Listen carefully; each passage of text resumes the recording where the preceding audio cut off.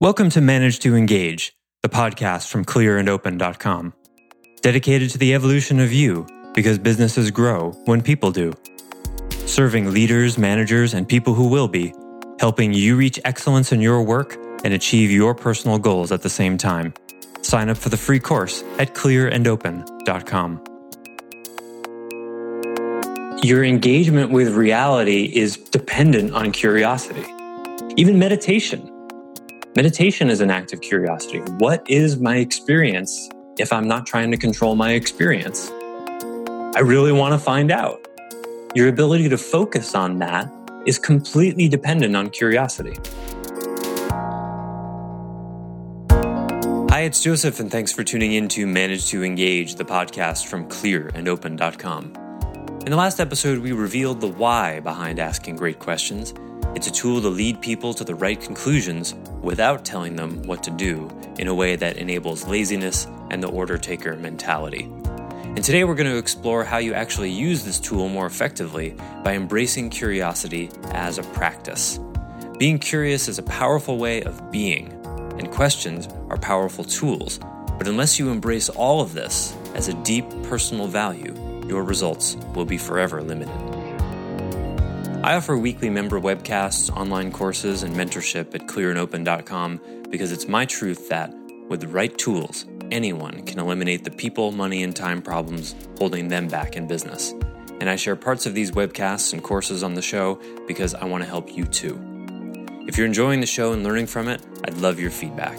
If you're listening to the show on an Apple device, all you have to do is open the podcast app, view the full description of this episode, and click the link to leave a rating and review for the show. Thanks so much for listening. Let's start the show.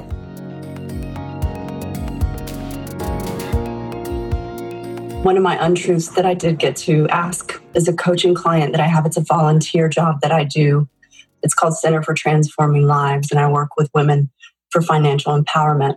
Cool. And just what you just said, it has taken us months to get somewhere. And I realized that I'm a little bit to blame in addition to her. So my untruth was that I wasn't holding her accountable like I should. She told me she wanted to get a job. And so we've gone through all the education, but there's a dragging of the feet. And so finally, I confronted her.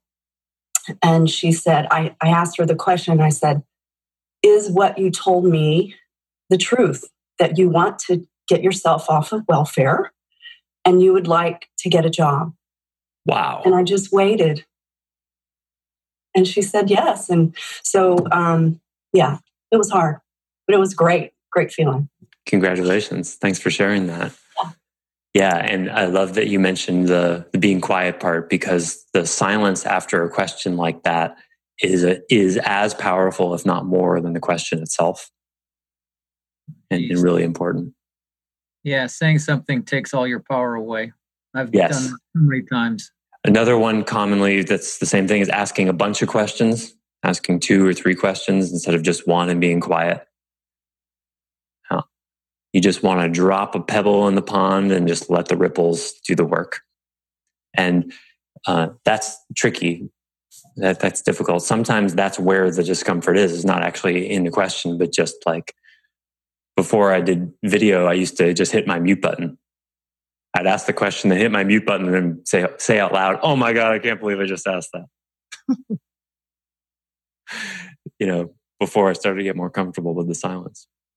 So yes, asking open-ended questions is not necessarily comfortable, but by now, of course, you all know how powerful it is to be uncomfortable. And practice. So I've been talking about what are called leading questions. And for managers, a lot of times that's what you're doing. The person comes in your office and has a question, and you already know what the answer is and you want to lead them to it. Okay. Then you ask leading questions. But you still always want to have a space for, they may surprise me, maybe they have a better idea than I do. You're open to that. But there are other kinds of questions as well. Sometimes you're just fishing. Sometimes you don't know what's going on. Sometimes you're just doing information gathering questions. But the critical thing here, it's a tough thing to teach, because I can't just give you a list of questions, although such things exist. They have to obviously be customized for the situation. The most important thing is curiosity. And curiosity is a quality that mostly, when we think of it, we think of cats and children, right? Curiosity is, in most adults, radically underdeveloped and stifled.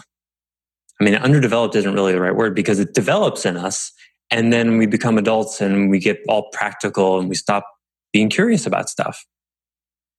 And to me, curiosity is, and cue the laugh track, a spiritual practice. Because curiosity that's where engagement comes from. It's a wanting to know. It's a, how does that work? What happened there? Whoa, that was cool. What's going on in there? And that's the basis of listening, question asking, looking, exploding like in a diagram. Curiosity is everything. Your engagement with reality is dependent on curiosity. If your curiosity is not there, even meditation is an act of curiosity. What is my experience if I'm not trying to control my experience? I really want to find out. Your ability to focus on that is completely dependent on curiosity. And so I don't want to say like cultivate it, because that's not really accurate. Uncover it. What's in the way of your curiosity? Because in my opinion, it's a intrinsic part of being a human being. You want to know what's going on inside you, and you want to know what's going on in your environment. So if you're chronically overwhelmed, can't be curious. If you're in a fight or flight mode, can't be curious.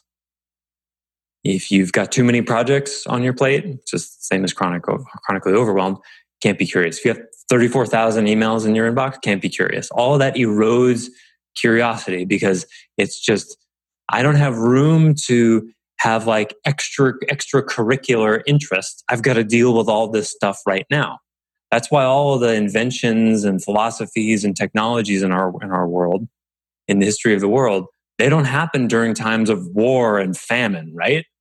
Because you can't be curious when you're having to make sure that, you survive one day to the next.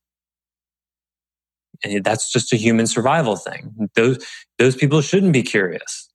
I mean, sometimes it'd be useful for them to be curious about why they're in a war, or why they still live in a war zone, and could they maybe move somewhere else, but you know what I mean. Right? So think of like the golden age of Greece, or what were the dark ages for in the Christian world, was the golden age for Islam. They invented all sorts of really cool architectural stuff and mathematical stuff. I think 900,000 AD, during the height of their civilization. So what is the microcosm of your civilization? Is your life together enough, handled enough, non-overwhelmed enough so that you have the freedom to be curious? Because that's where awareness comes from. That's where intelligence comes from. You have to have the space for that. And so, again, back to the state of being, it's not just about asking good questions, even though there's a skill to that. The being level of that is, are you clear and open enough to come up with those questions? Is your natural curiosity coming out to engage with the person you're talking to when you ask those questions? Because people can feel when you really want to know. The supervisor can ask questions, but they're just trying to get the job done and get the person out of your office. A manager actually cares about the internal experience of that person. And then that comes through. So that, to me, is the most important thing, is to engage with and cultivate and clear space for that curiosity. Then after that, everything else is just practice. Because if you really want to know what's going on in someone, you'll find the right words. It may take you 10 questions, so you'll find out.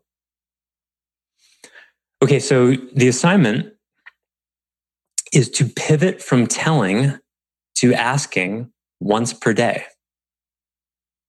And what I mean when I say pivot, I mean catch yourself in a moment where you're unnecessarily or unproductively telling.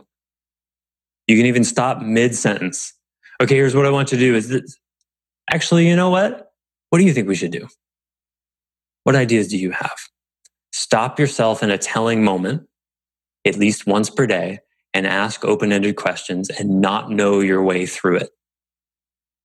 And if you want to get back on the uncomfortable truth-telling horse from last week, if you're not so satisfied with your performance of that assignment, you can take on that assignment as well.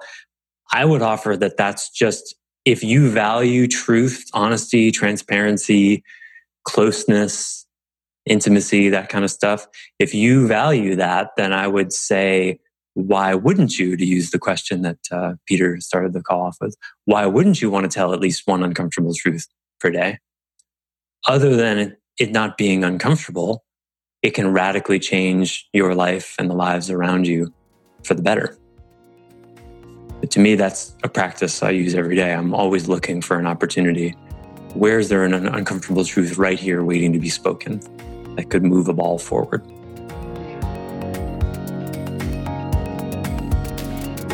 Thanks for listening to Manage to Engage, the Clear and Open podcast. Join us next week when you'll be a little bit closer to who you're destined to be. Until then, know that Clear and Open is dedicated to the evolution of you, because businesses grow when people do. If you want to help the show grow, I'd appreciate you leaving a rating and review on iTunes. All you have to do is open the Apple Podcasts app, view the full description of the episode, and click the link to leave a rating and review. Or you can go to clearandopen.com/review, and it will bring you to the right place. If you're looking for more support on your journey, head over to clearandopen.com for even more tools, articles, and free resources. Thanks so much for listening. Bye for now.